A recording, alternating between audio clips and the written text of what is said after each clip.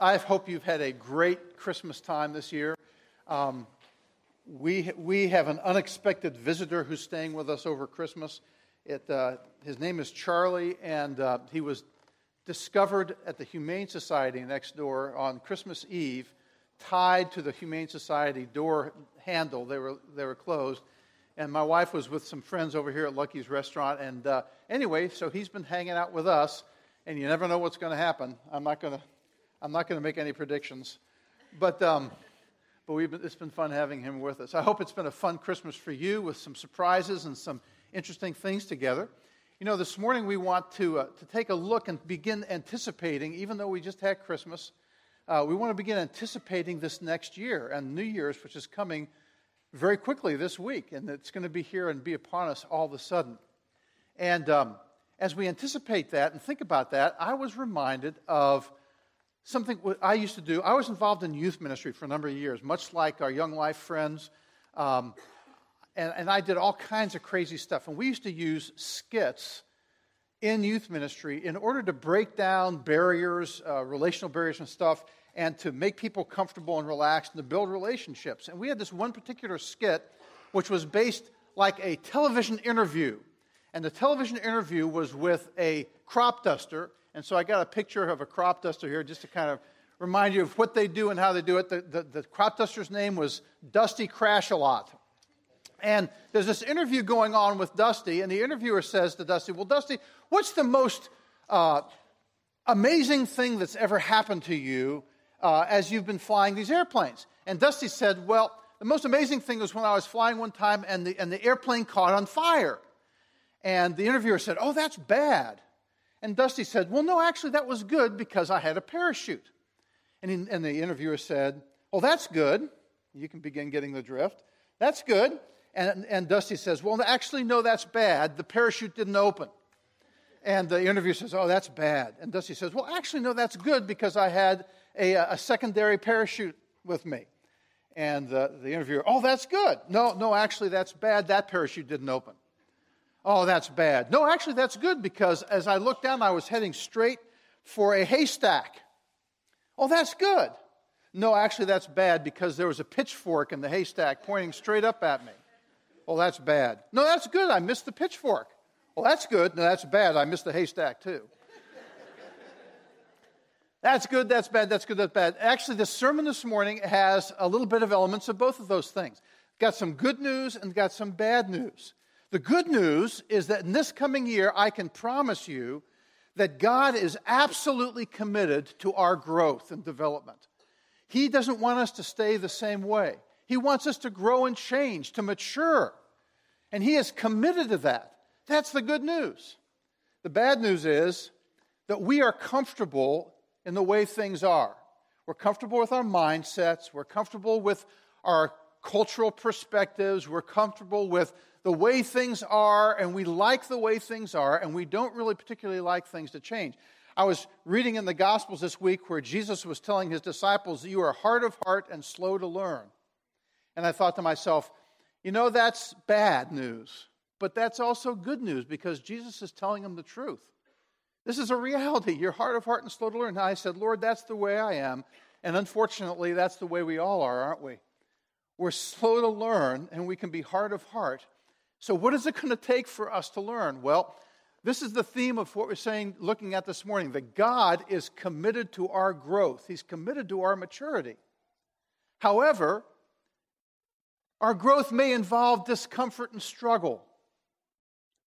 But God will never waste the pain that we face as we're going through growth and change.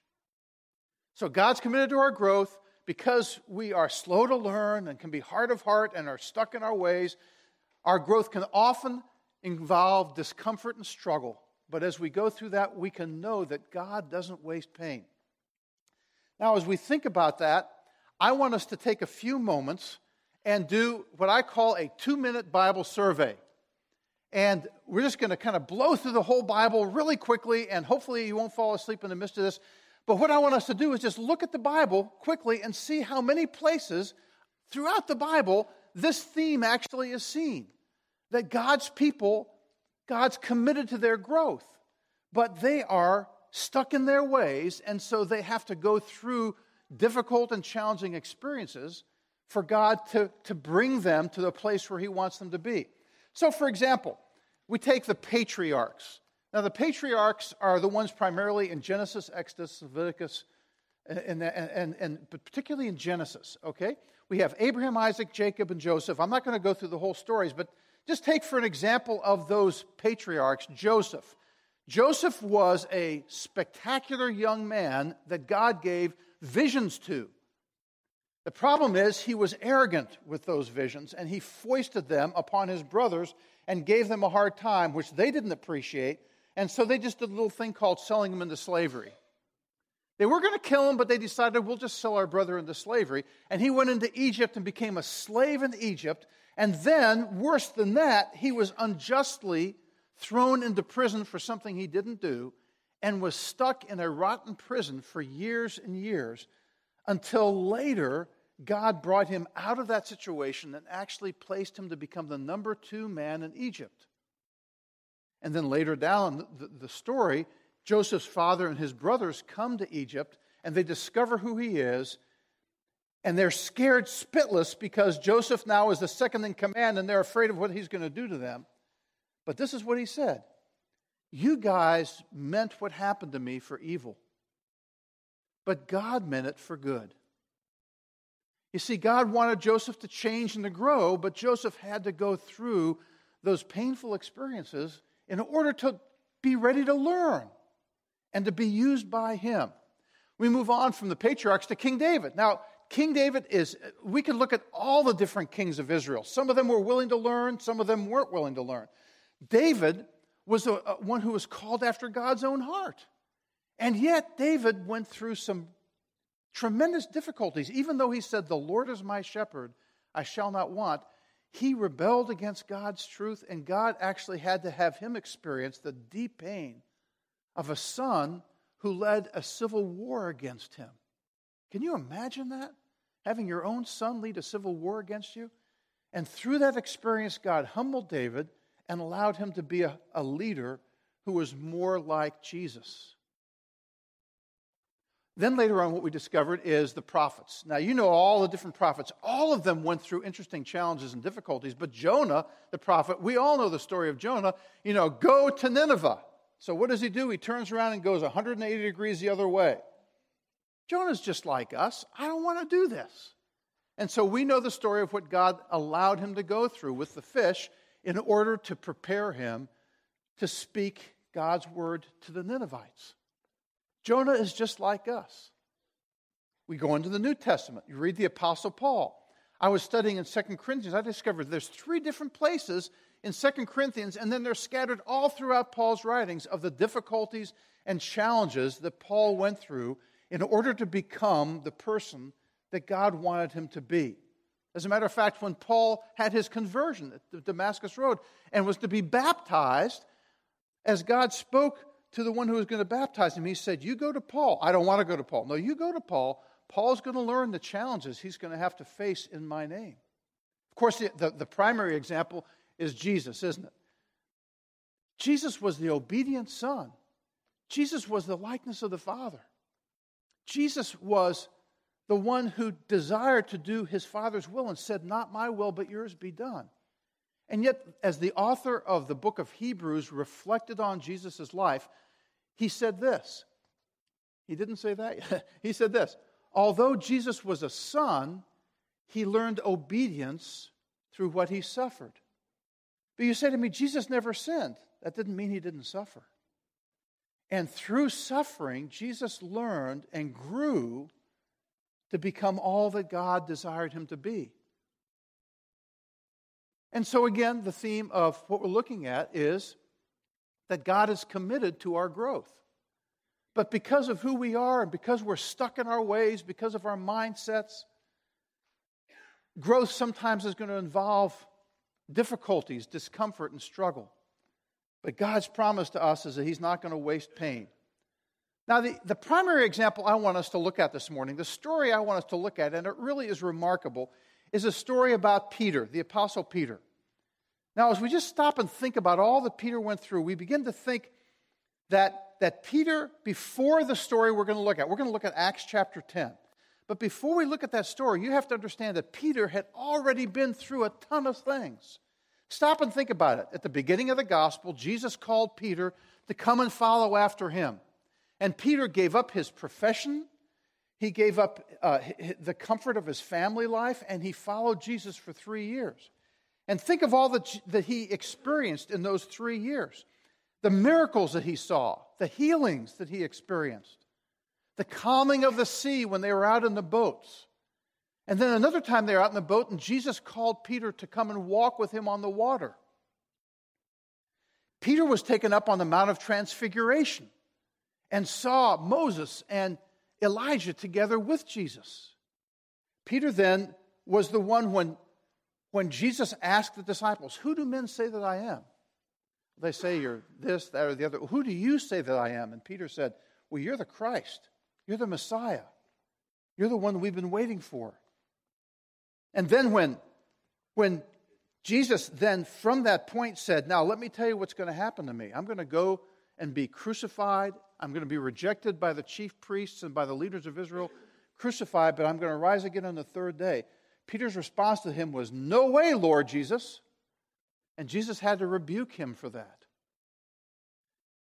And then, of course, as they went towards the resurrection, Jesus' last days, they were in the foot washing.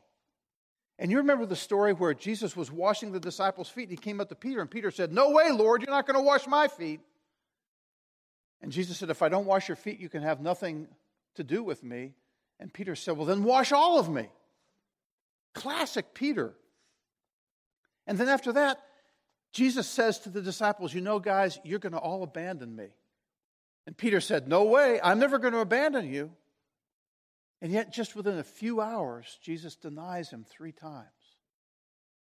After the resurrection, Jesus met with the disciples, and he restored Peter. And he said, "Do you love me? Then feed my sheep." And then Peter became the leader of the disciples in a very real sense. At Pentecost, he got up and preached, and thousands came to know the Lord.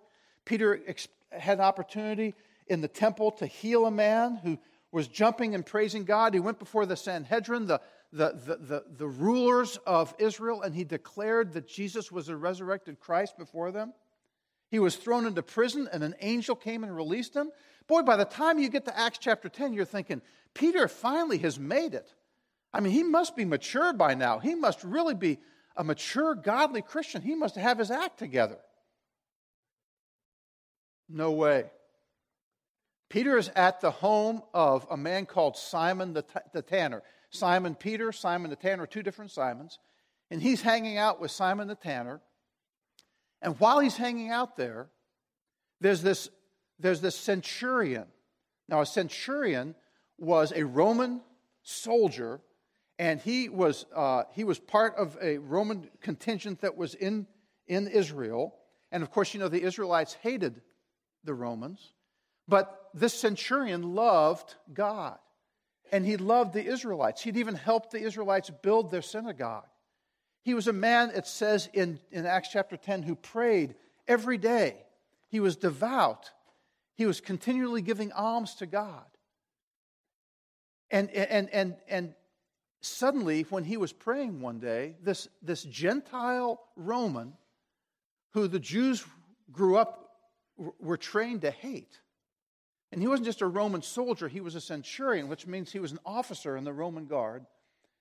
He has a vision. An angel of God actually appears to him. And what does the angel say? "I want you to send your people to go get Simon Peter and come to talk to you." So the centurion obeys and sends Simon Peter. Mature, godly Simon Peter, right? So this is where we're going to pick up the story about Peter. Peter is in the home of his friend the Tanner, Simon the Tanner, and he's up on the roof, which he wasn't singing up on the roof or anything, but he was up in Jerusalem in the Middle East. That's the place you went to kind of hang out to relax. It was kind of like going on the front porch. And he was up on the roof having a quiet time, having some time with the Lord and praying. And it says as he was praying, he fell into a trance.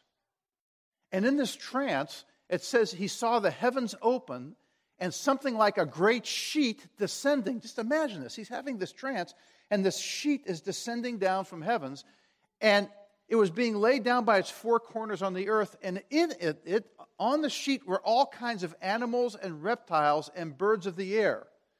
And we can see from what Peter says that those animals were unclean animals, and reptiles were unclean, and the birds of the air, these were unclean. The Jews grew up knowing that these are animals you could not kill and eat.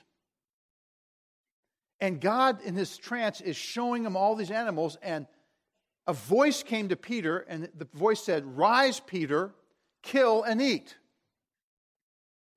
Now, how would you react if you're in a trance and the voice of God says to you, "Do this"? How much had Peter grown to be obedient to the voice of the Lord? You see, Peter had grown up in a cultural environment where it was taboo to eat those foods.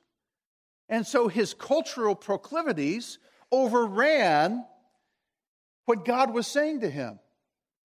And he said, "There's no way." He said, "By no means, Lord. I've never eaten anything that's common or unclean." You see what's happening there?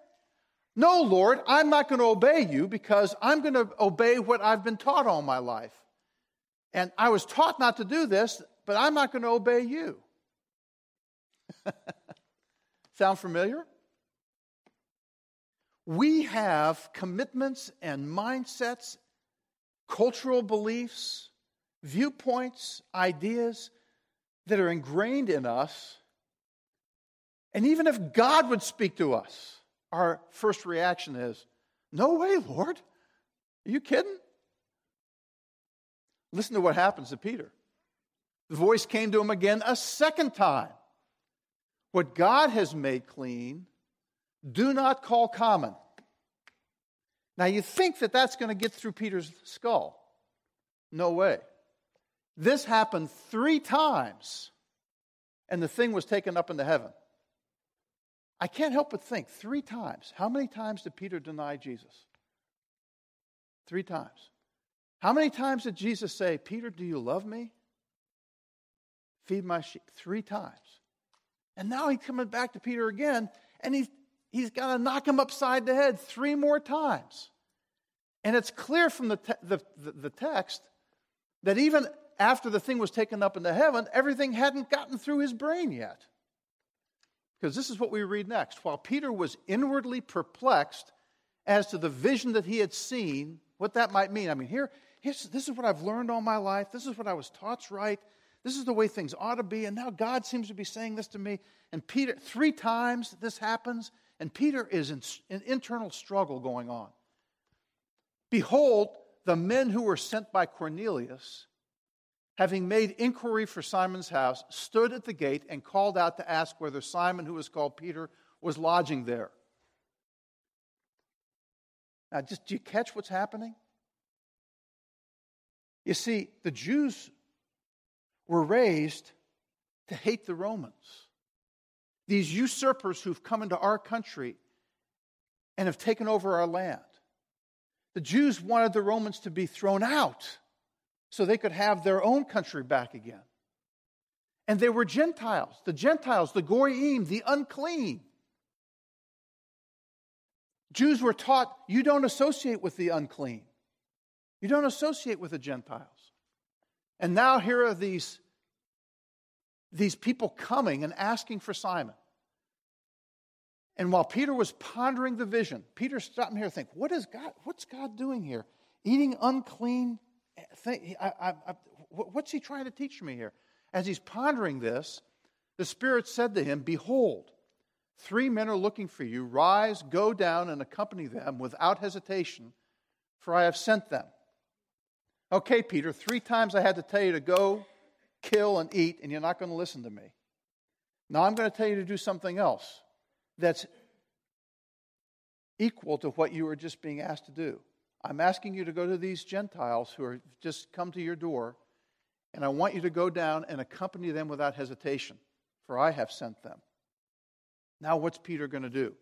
Peter went down to the men and said, "I am the one you're looking for. What's the reason for your coming? And what we discover is that as Peter obeyed them, he goes to the centurion, and he talks to the centurion, and all the centurion and his household come to faith and believe in Jesus. This is the first story about the Jews going out to the Gentiles to talk about the gospel. But look at what it took to get Peter to go there. You see, God is committed to Peter's growth, and he's committed to his kingdom purposes. And he wants to get Peter engaged in his kingdom purposes. But it's going to involve some discomfort and some real struggle for Peter to get there. So the question I have for us this morning is, how does God promote our growth? How is he going to promote our growth this year, 2016, this new year? I'd like to suggest to you that we see something of a pattern in this passage about how God promotes growth. The first thing we see is that God will shake up our status quo. We see this in verse 17. While Peter was inwardly perplexed as to what the vision that he had seen might mean. God was asking Peter to do something which went against the total grain of his being. And God will challenge us this year with our mindsets, with our comfort zones, with the way we expect things to be, the way we expect things to work out. God's going to challenge us this year. He is not afraid to shake up our status quo.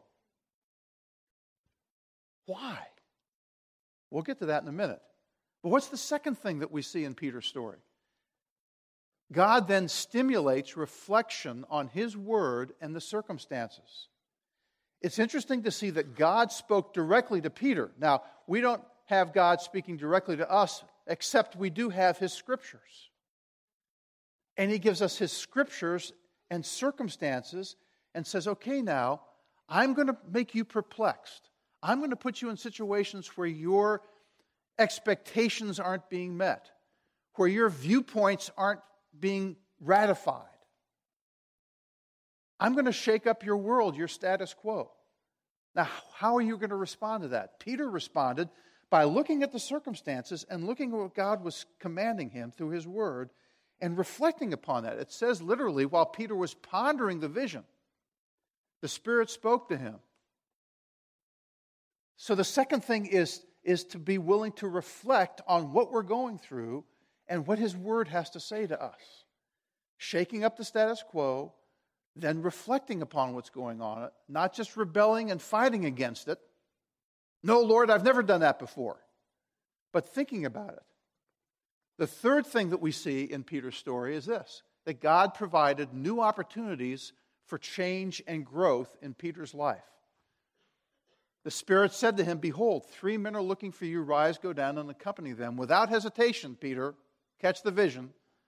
I've sent them. So the three things that we see is, number one, God shakes up our status quo. It could be our health. It could be our financial situation. It could be things going on in relationships with people at work. It could be all kinds of things that are shaken up. We may come across some amazing experiences, something we never expected. The second thing we do is to ponder what's going on, reflect upon this, the circumstances in his word, and then to wait upon him, and he will often rise up at that point and provide new opportunities for change and growth. Let me just tell you a quick story about how this happened in my life a number of years ago. I'm telling you something safe because it was a number of years ago. It's still happening to me, but some of the cards aren't all out on the table yet, so I can't talk about what's happening right now. But let me tell you what happened a number of years ago. I had been on staff at Perimeter Church in Atlanta for 5 years as a church planter, planting a new congregation in the Lilburn Stone Mountain area. And then for 2 years, I've been on staff at what we call the mothership, the big church, doing different things. And I believed that God had called me from the church plant to that position because Perimeter needed some help in some specific areas, and I agreed to do that for 2 years. The 2 years were coming to an end. Now, as I pondered and prayed and thought about what would be next for me, I had, honestly, a level of arrogance about me. I thought, well, God must have some profound things ahead for me, some unusually profound things. And I assumed that I knew what God's will was in those areas. And so I began lining things up to be ready to move, to change, to go to a different role in a different position. And so I had done all kinds of things as far as preparing for that, and looking for new opportunities and putting our house on the market and doing all kinds of things because I assumed I knew exactly what God wanted us to be doing. And after a while, nothing fell into place. I'm not talking about after a short while. I'm talking about the fact that I worked at this, not for 6 months, not for 9 months. I worked on this for over 15 months doing different things, and nothing was falling into place. And finally, I remembered it was a July evening. I couldn't sleep. I was so frustrated because, you see, everything was coming together to not work. And it was getting to come close to the next school year. And you see, if we were going to have to move and change, I was going to have to put our kids into a different school, and our house was going to have to sell. The house hadn't sold. Everything was not happening. And so finally, it was about 3 o'clock in the morning. I couldn't sleep. I woke up, I got up, and I went downstairs, and I said, God, I am really ticked off at you. You're not doing things the way you said it was going to be done. Hint, the way I said it was supposed to be done. Okay, so I'm really ticked off at God, and I'm complaining to him. And so I thought, well, I can't sleep, and God's obviously not talking to me here, so I'm just going to get the scriptures, and I'm going to spend some time in the scriptures. So I just looked up the next passage I was going to be reading in the Bible, and it was in the book of Jeremiah.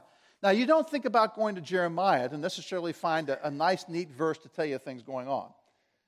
God smacked me upside the head. I won't get into all the detail. I'm just going to say that the verses I read in Jeremiah basically said this. So you think you know my will. So you think things aren't falling into place. Don't you think I have the capacity to bring about the changes if it was my will to bring about these changes?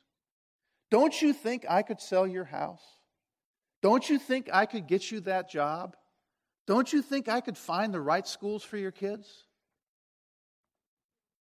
Have you possibly thought, if you saw the passages of Scripture, it would blow your mind.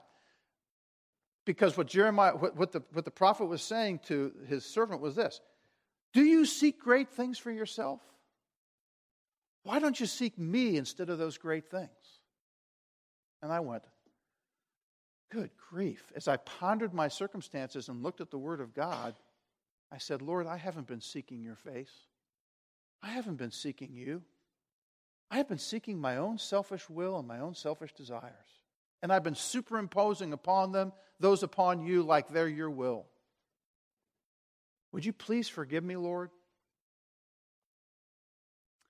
As I pondered that, remember I said the third thing was that God could bring into your life new opportunities for change and growth? The new opportunity for change and growth for me at that point was staying on staff at Perimeter Church for 12 more years. Something I completely never thought of. And some of the most amazing things happened in those 12 years. If we could sit down over coffee together, I could tell you about my kids, things in their lives. I could tell you about my wife going back, getting her master's degree. I could tell you about the elders at Perimeter sending me back to graduate school and doing things, going through all different kinds of things. Amazing things happened in those 12 years that I never could have controlled. But because He allowed me to go through the pain, because of pondering His Word and thinking about my circumstances through that, He brought about a transition, a change that I never could have imagined or expected. What's God doing in your life this year? I can say this: God is committed to your growth. And that growth experience may involve discomfort and struggle. I could tell you things going on in my life right now where I'm struggling, trying to figure out what God's doing. But the scriptures say God never wastes pain. And He is more committed to our growth and change than He is to our comfort and relaxation. He's more committed to our growth and change. Story about this gentleman. His name is Josiah Henson. Josiah Henson was born in slavery and had a terrible experience growing up as a slave. Finally ran away and was able to gain his freedom in the North. Was able to gain an education. He had learned to read and write even as a slave, but he was able to learn more things. Wrote an autobiography about his experience as a slave. It became kind of the smash hit for the abolitionists before the Civil War. Kind of one of their go-to documents to speak against slavery. And Henson then was asked to speak and became a very well-known speaker throughout the northern states, speaking against slavery, was finally asked to go and speak in England about the abolition of slavery to the folks there. And when he was in England, he actually had a presentation he gave where the Archbishop of Canterbury, the highest ranking person in the English church, in the Anglican church, the Archbishop of Canterbury was there. And afterwards, he was so impressed with Josiah Henson and the talk that he gave, he came up to him and said, "Can you please tell me where you attended university?" And Henson looked at him and said, "I attended the University of Adversity."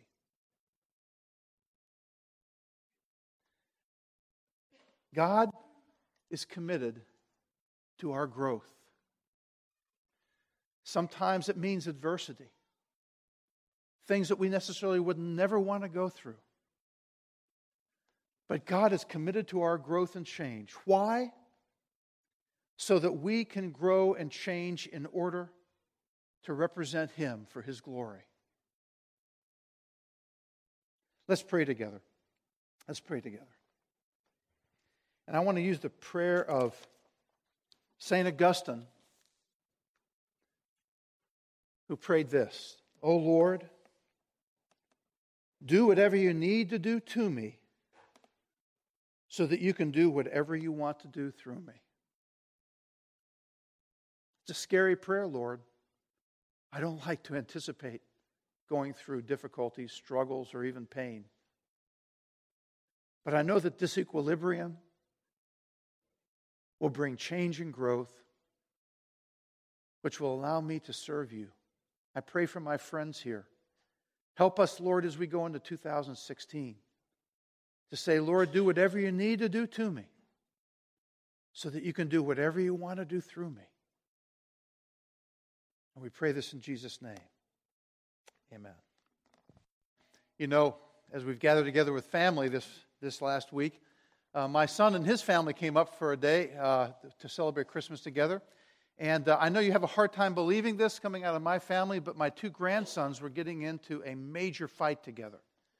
And they were going at it tooth and nail. And my son got between them, separated them, and had specific words and discipline for both of them in the situation. Now, how do you think my son would feel if I went up to him and said, "Don't you know you're harming your kids by disciplining them like that? Why don't you just let them do whatever they want to do?" No. He loves them too much to let them get away with that. Just like I loved him too much to get away with things. And my father before that. You know, the author of Hebrews says that no discipline for the moment is enjoyable.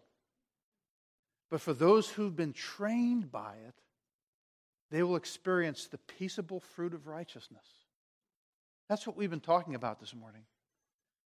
God doesn't want to inflict pain on you needlessly. He doesn't want to give you a hard time. He's not against. He cares for you. He sent Jesus to pay your ransom. But He yearns for you to grow and change over this next year. He yearns for all of us to get there. None of us have arrived. None of us, like Peter, have made it. So we need to look at the experiences that we're having when we're perplexed, reflect on His Word and the circumstances. Seek His Spirit and see what He's seeking to teach you and to teach all of us in this next year. Now unto Him who is able to keep us from falling and who is able to present us faultless before the presence of His glory with exceeding joy. To the only wise God our Savior be glory and majesty, dominion and power, both now and forever. May the grace of our Lord Jesus Christ, may the love of God the Father, may the fellowship of His Holy Spirit be with you this week. Amen. God bless you. Have a wonderful week.